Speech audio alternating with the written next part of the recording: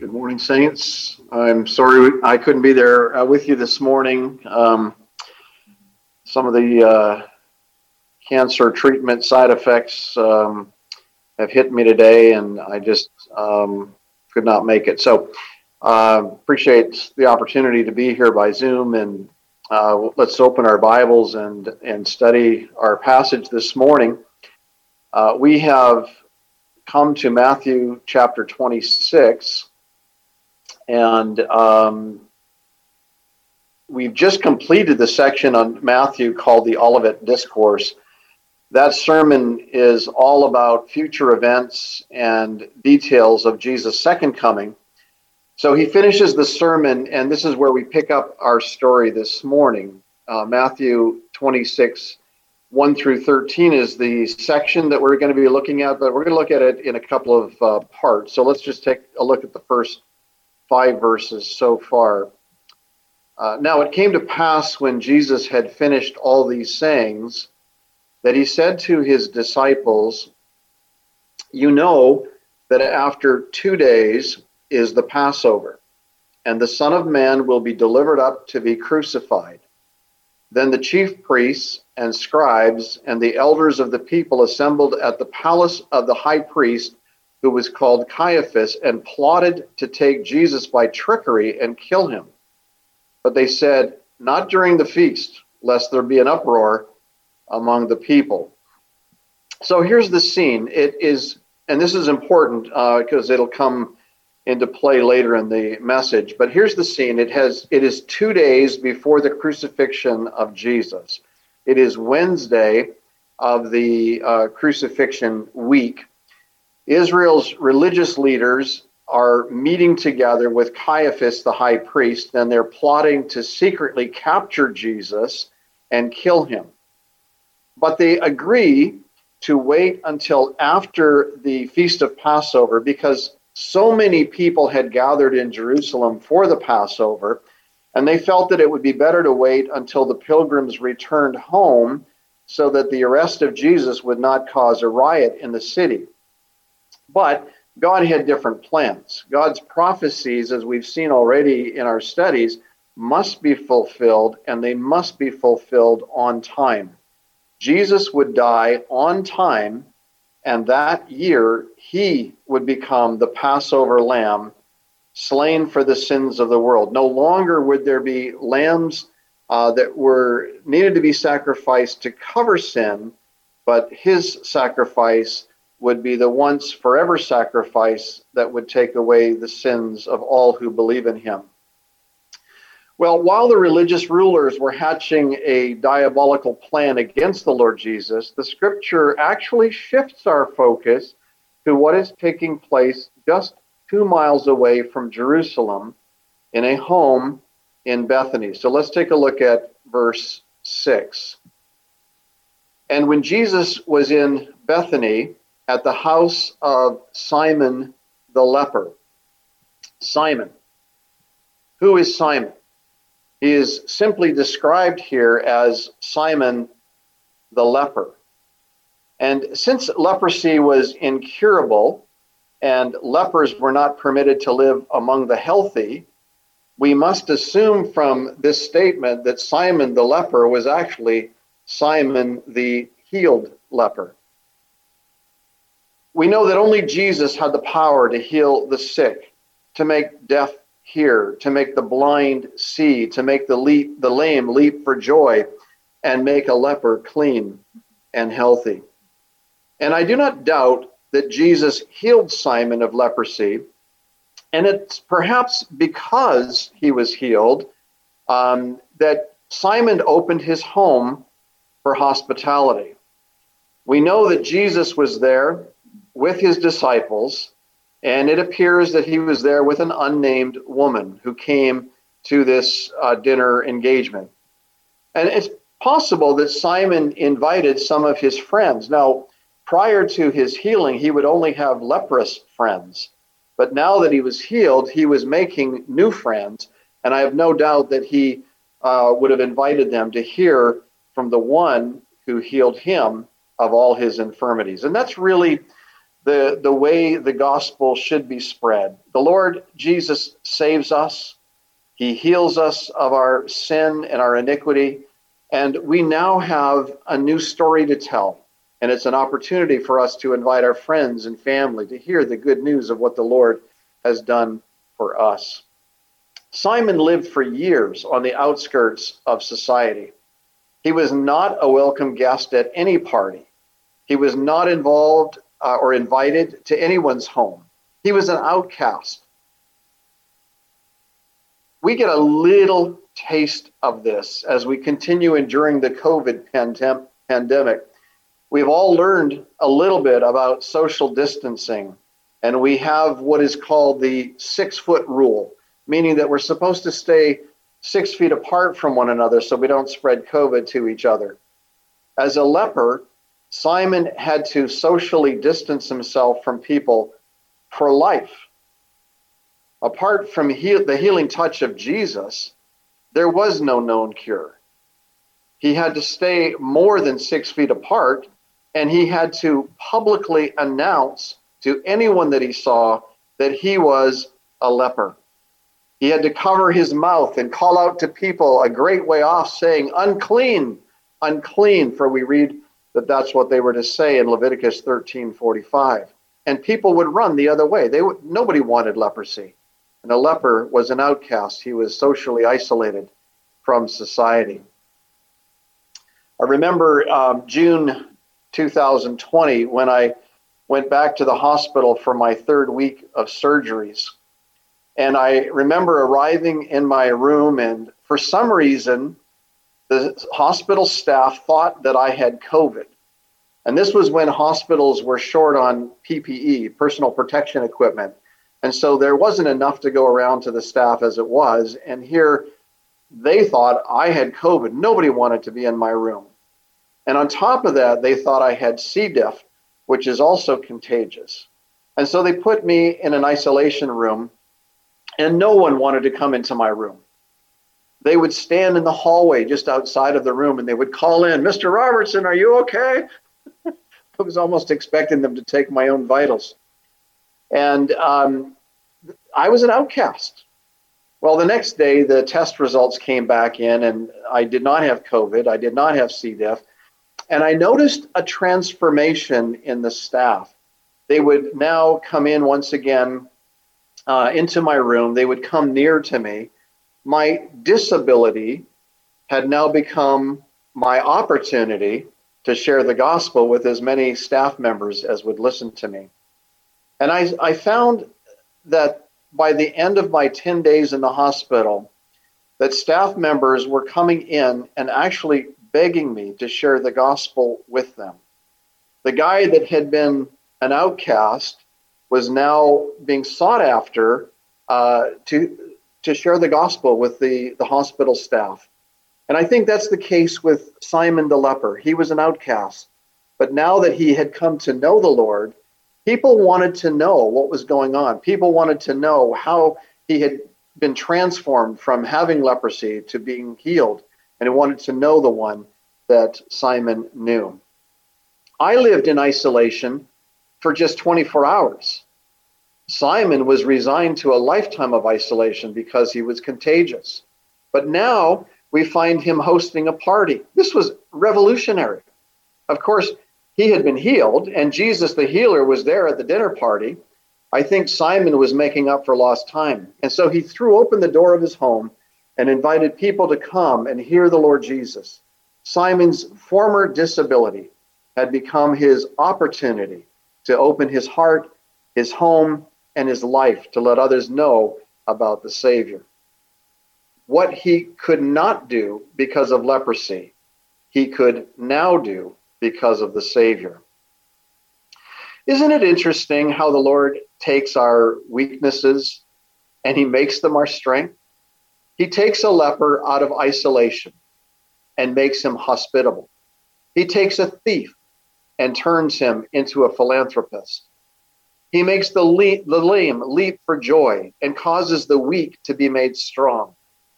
Think of the transformation in your own life. What you might have formerly considered a disability The Lord now opens doors of opportunity, and you have the rest of your life to show what great things the Lord has done for you. Well, next in verses 7 through 13, we read about a woman. The story has shifted from Jerusalem and the plot to kill Jesus to this home, Simon's house in Bethany. And now in this section, we now focus on a single woman who's there at this event. And by her action, you'll notice that she shows what she thinks of Jesus. Let's read it, starting with verse 7. A woman came to him having an alabaster flask of very costly fragrant oil, and she poured it on his head, and as he sat at the table. But when the disciples saw it, they were indignant, saying, "Why this waste? For this fragrant oil might have been sold for much and given to the poor." But when Jesus was aware of it, he said to them, "Why do you trouble the woman? For she has done a good work for me. For you have the poor with you always, but me you do not have always. For in pouring this fragrant oil on my body, she did it for my burial. Assuredly, I say to you, wherever the gospel is preached in the whole world, what this woman has done will also be told as a memorial to her." Now, if this story sounds familiar, it should, for there are 4 similar stories in the gospel. All 4 stories focus on a single woman who comes to Jesus and worships the Lord Jesus with all her heart and pours out her love for him in a sacrificial way. And every time I read these stories, I am rebuked for the cold heart, my cold heart, every time I think of what they did for him. So I want to just briefly look at the stories and point out some similarities and some differences between the stories. The first story is found in the early days of Jesus' ministry. I would say probably in the first or second year of his ministry. So I just call her the first woman. And it's a story that is found in Luke chapter 7 and beginning with verse 36. If you have a Bible, turn there, and we're going to just look at selected verses as we go through these different passages. So Luke chapter 7, verse 36. So as I mentioned, the date of this is probably 2 years before Christ's crucifixion. And we know that it took place that early because John the Baptist was still living at the time. In Luke chapter 7, verse 18, we see that John sent 2 disciples to ask Jesus in the same chapter, "Are you the coming one, or do we look for another?" So John was still alive when this event occurred. That's very early on in Jesus' ministry. The location is also different than we were looking at in Matthew. The interesting thing is the host of the dinner engagement has the same name. His name is Simon. But he's distinguished from Simon the leper by being called Simon the Pharisee. And if you look at the context of chapter 7, verse 11, the Pharisee's house was likely in the town of Nain. So the host's name was Simon, but he was a Pharisee, not a leper, and he likely lived in Nain, not in Bethany. So the stories are different. The timing, the location, and the people are different. The character, this woman, is called in verse 37, a woman in the city who was a sinner. And she brings a gift, and this gift is an alabaster flask of fragrant oil. And she comes weeping. She washes Jesus' feet with her tears, and she wipes them with the hair of her head. And she kisses his feet and anoints them with the fragrant oil. The response to this in this particular story is that the host, Simon the Pharisee, spoke to himself saying, this man, if he were a prophet, would know who and what manner of woman this is who is touching him, for she is a sinner. Verse 39. The reason Jesus allowed her to worship was because, first of all, he came to Simon's house. Simon showed him no customary hospitality, whereas this woman poured out her love for the Lord. She washed his feet, not with water, but with her tears. And Jesus said, her sins, which are many, are forgiven, for she loved much. But to whom little is forgiven, the same loves little. And so he's speaking to her, saying that your sins, I know your sins, and I know there are many, but I forgive you your sins. But at the same time, he's rebuking Simon and saying, you didn't even show me normal hospitality. Washing my feet would have been a common courtesy in those days. You didn't even do that. Your love for me is little. To whom little is forgiven, the same loves little. Jesus' response was that he used the lesson or the event to teach Simon a lesson in forgiveness and love. And from Jesus' perspective, this was an act of worship on the part of the woman who recognized her sin, loved the Lord Jesus, and her action was actually an act of faith in him. For Jesus says, your sins are forgiven. Your faith has saved you. Go in peace. Wonderful story of a woman who was broken by her sins and demonstrated her response or her love for the Lord Jesus and what he could do for her by this act of worship. When a person is forgiven, the news gets around, and especially news about this woman. She had a reputation in town, but it was a bad reputation as a sinful woman. But her reputation was about to change. She is forever now known as a forgiven sinner. We sang the song at the beginning of the message today, or the beginning of the meeting, Amazing Grace. How sweet the sound that saved a wretch like me. I once was lost, but now I'm found, was blind, but now I see.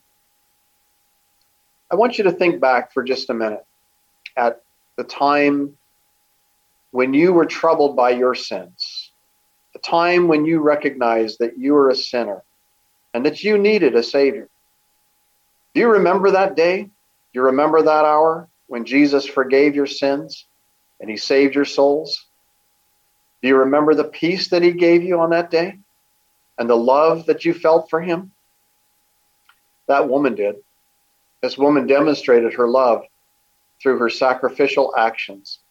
And this is the first record of a woman in Scripture responding to Jesus this way.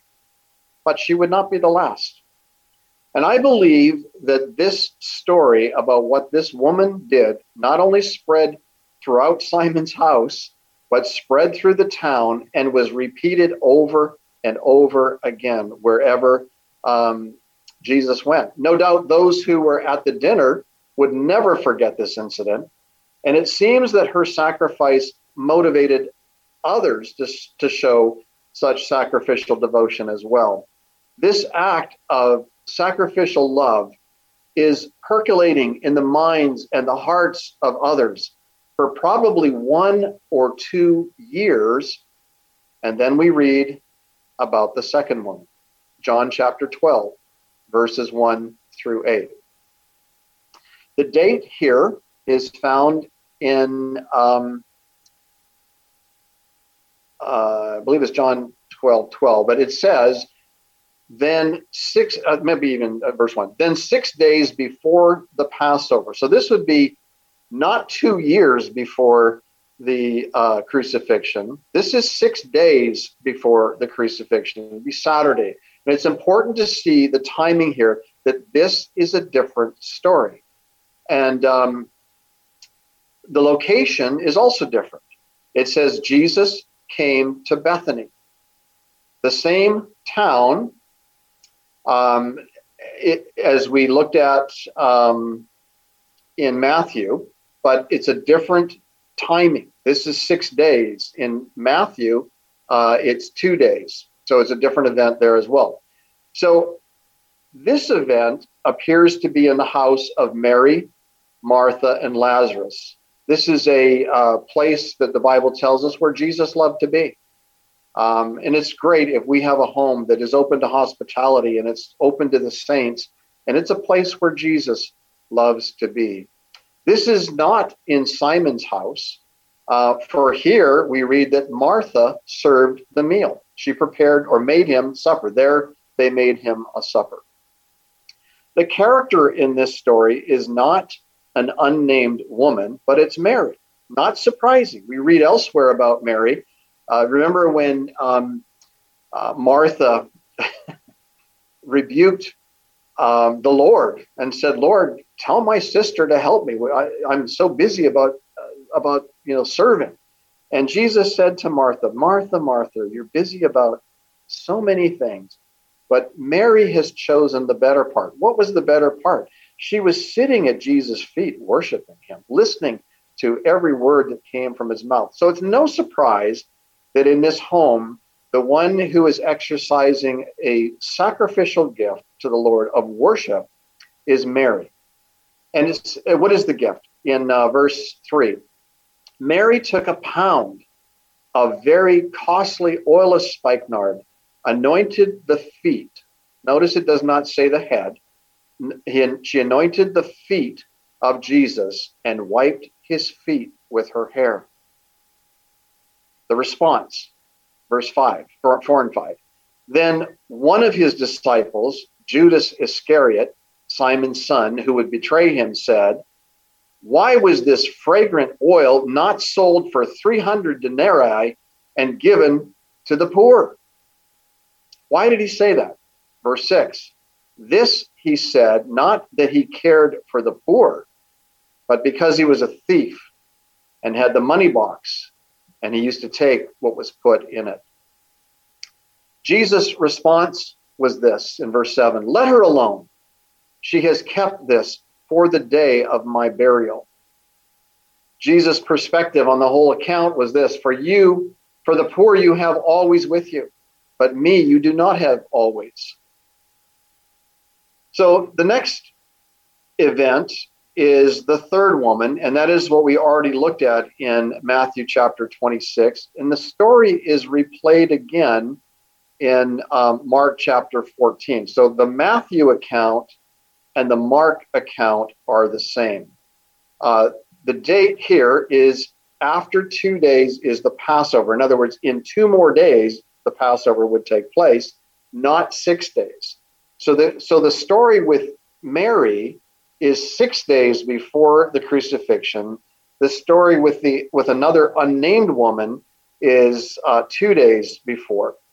The location is still in Bethany, but now it's no longer in the house of Mary, Martha, and Lazarus. It's in the house of Simon the leper. And a woman, the character is a woman, unnamed, verse 7.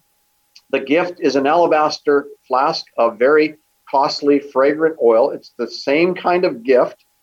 And it is the fragrant oil, the alabaster flask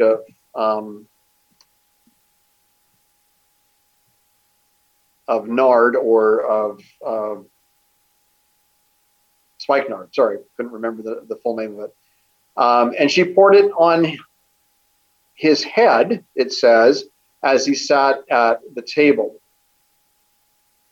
The response, and when his disciples saw it, they were indignant. And the reason they were indignant, why this waste? For this fragrant oil might have been sold for much and given to the poor. Jesus responded, "Why do you trouble the woman?" And his perspective is this: she has done a good work for me. You can always give to the poor. She anointed my body for burial. And then he memorialized her in the scripture for all eternity. What she did will be remembered forever. Same sort of passage. If you look at the Mark passage, really it follows the same sequence of events. So it's the same account. So we have 3 different events with three different women who demonstrate their love for the Lord by an act of loving sacrifice to him. It is sacrificial worship, and it is beautiful. In John, we read that Mary took a pound of spikenard oil and poured it over Jesus' feet and wiped his feet with her hair.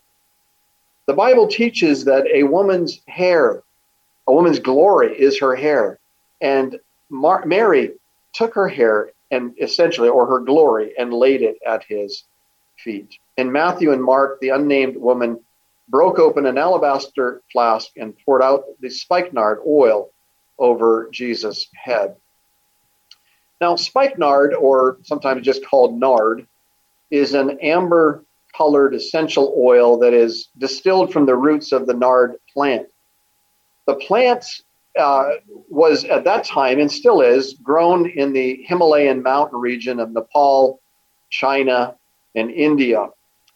The fragrance is described as woody, spicy, musky, and it was prized as a fragrant perfume, often reserved by women for their husbands' enjoyment. The cost of a pound of spikenard, as was stated in the earlier passage, was about 300 denarii. What is a denarius? Well, we know from the scripture in Matthew 20, verse 2, that Jesus tells a parable of vineyard workers who agreed to work in the vineyard for 12 hours for 1 denarius a day. So that was a typical daily wage for a farm worker or a vineyard worker. 300 denarii would equal a year's wages. And the average wage for a farm worker in California today in 2022 is roughly $25,000 to $35,000. So let's assume that the spikenard was worth the equivalent of $30,000. This single item was likely the most prized possession that this woman ever owned. As long as it was in the alabaster flask, no one could enjoy it, not even the woman who owned it. The fragrance was locked up, bottled up, and set aside for a special occasion. The fragrance of the spikenard could only be enjoyed by breaking open the alabaster flask. And as soon as the flask was broken, the fragrance filled the house, and she anointed Jesus for burial. She demonstrated that Jesus was worth more to her than her prized possession. How much is Jesus worth to you? How much is Jesus worth to me? What is your yearly salary? None of us work in the fields, so our wages are likely higher than farm workers or vineyard workers. But I think of this woman and I wonder, how long did it take her to set aside enough money, a year's wages, to buy a single flask of spikenard? It would be years. What necessities did she give up along the way through those years to ultimately be able to acquire a pound of perfume or a flask of spikenard? And then what thought process did she go through in her mind to assure herself that Jesus was worth everything to her and that she would devote that entire treasured possession and pour it out upon his feet or upon his head? Now, this is a pretty personal question. How much do you earn in a single year? Do you earn 30,000, 50,000, 100, 200? What purchase would you consider to be of such great value that you would be willing to put aside an entire year's salary to acquire it? A car? A house? Can't get a house for a year's salary. An alabaster flask of precious perfume? Would you go out and buy something like that? with your year's salary? Would you be interested in making such a purchase? Well, this woman did. She had already made the purchase. And in a moment of time, she gave it all to the Lord. And I think she counted the cost before Jesus arrived. She didn't just come randomly with a flask of spikenard in an alabaster flask. She came to commit a premeditated act of love for Jesus Christ. He meant everything to her. Can we say with her that Jesus is worth more than all our treasures? For such a Savior deserves my heart, my life, my all. Luke, can you put up the picture that we have yesterday, January 8th, 2022, marked the 66th anniversary of another loving sacrifice. At 3:12 p.m.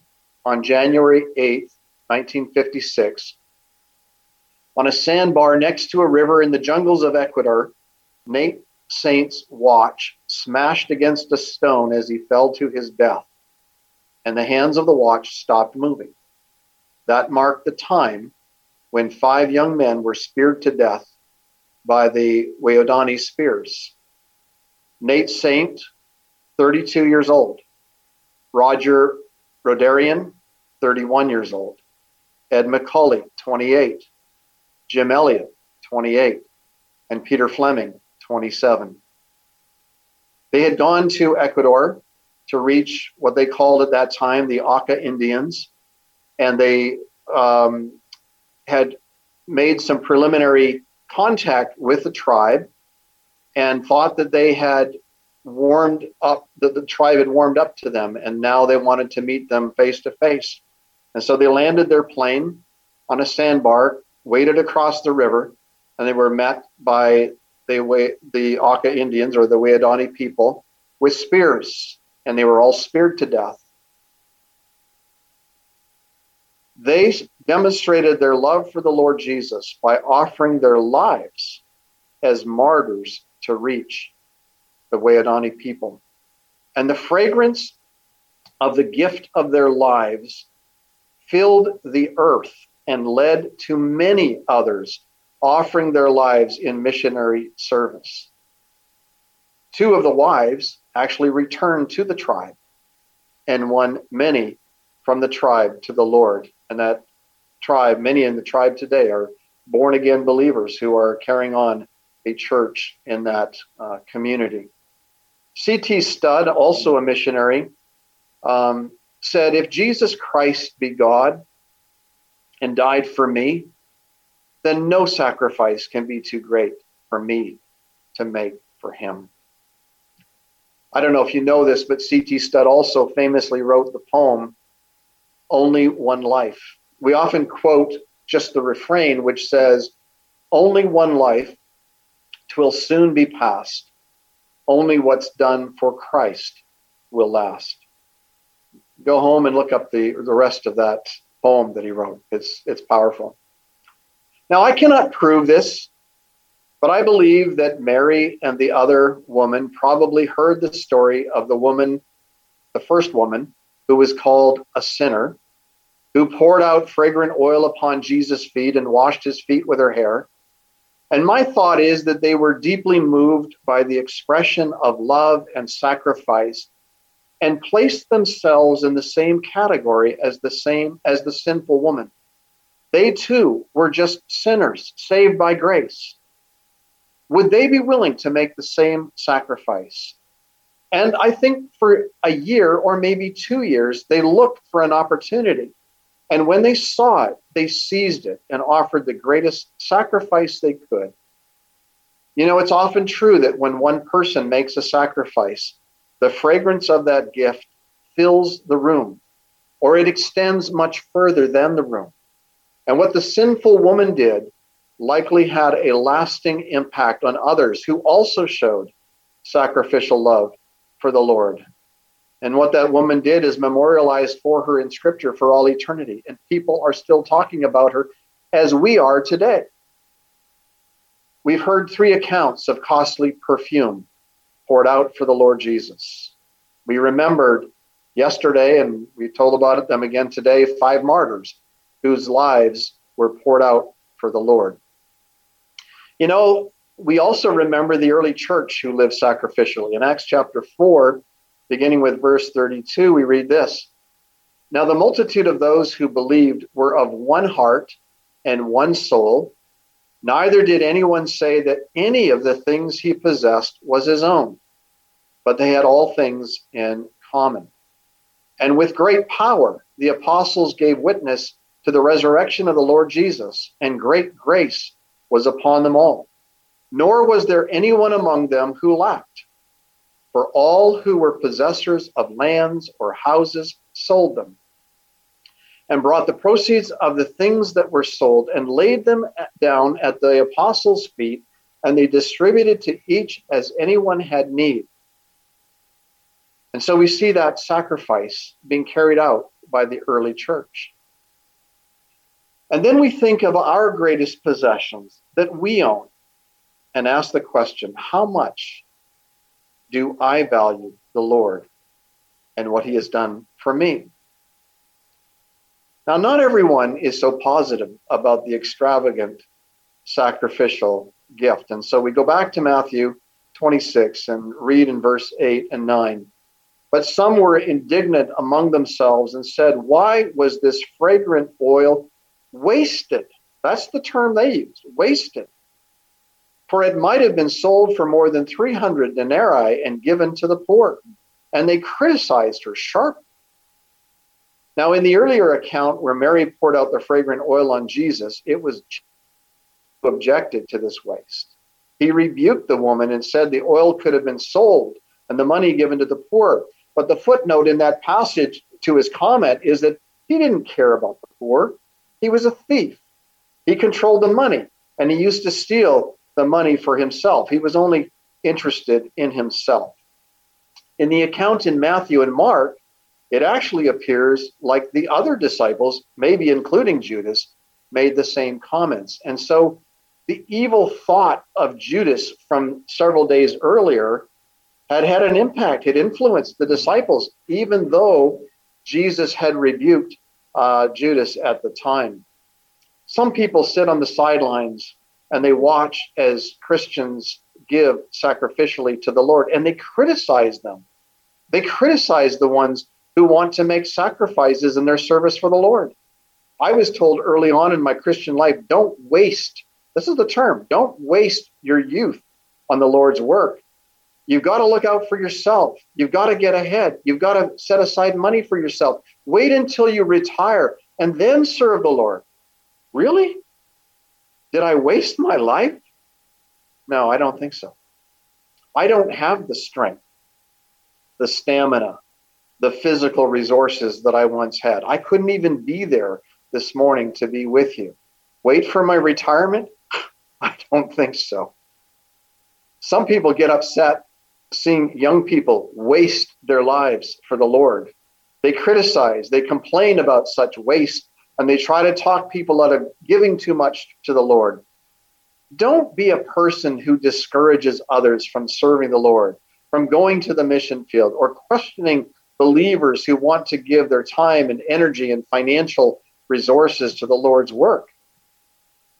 They're the ones who claim to have others in mind. Oh, no, don't you waste.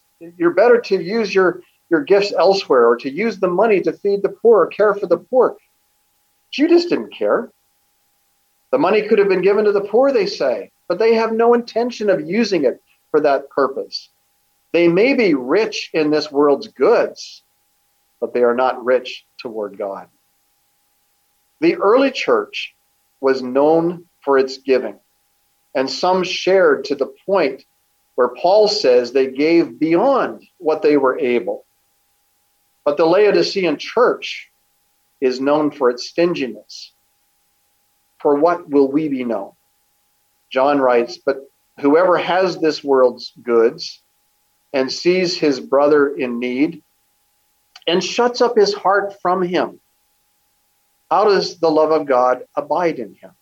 You know, how we respond to other believers, how we respond to others in need is our response to the Lord Jesus.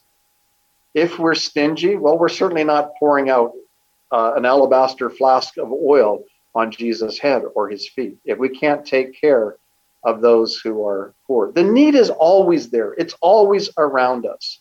And so the question for us as we consider this is, what is Jesus worth to you? What did Jesus think of such sacrifice? Well, we see this in verses 10 through 13. But before we read that, I want to remind you of another account. And this is an account of a poor widow. This widow is seen in Luke 21, verses 1 through 4.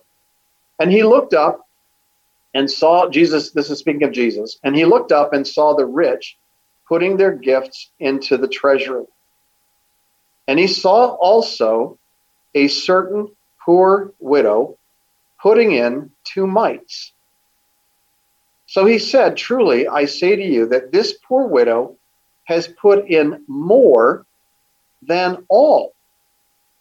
For all these out of their abundance have put in offerings for God, but she out of her poverty put in all the livelihood that she had. That's a remarkable story. I mean, it should penetrate our hearts. It really should. Here is this widow depending on God for her sustenance. She has 2 mites. It's like saying she had 2 pennies left, not even a nickel to her name. She had 2 pennies left, and she said, Jesus is worth it all. God is worth everything to me.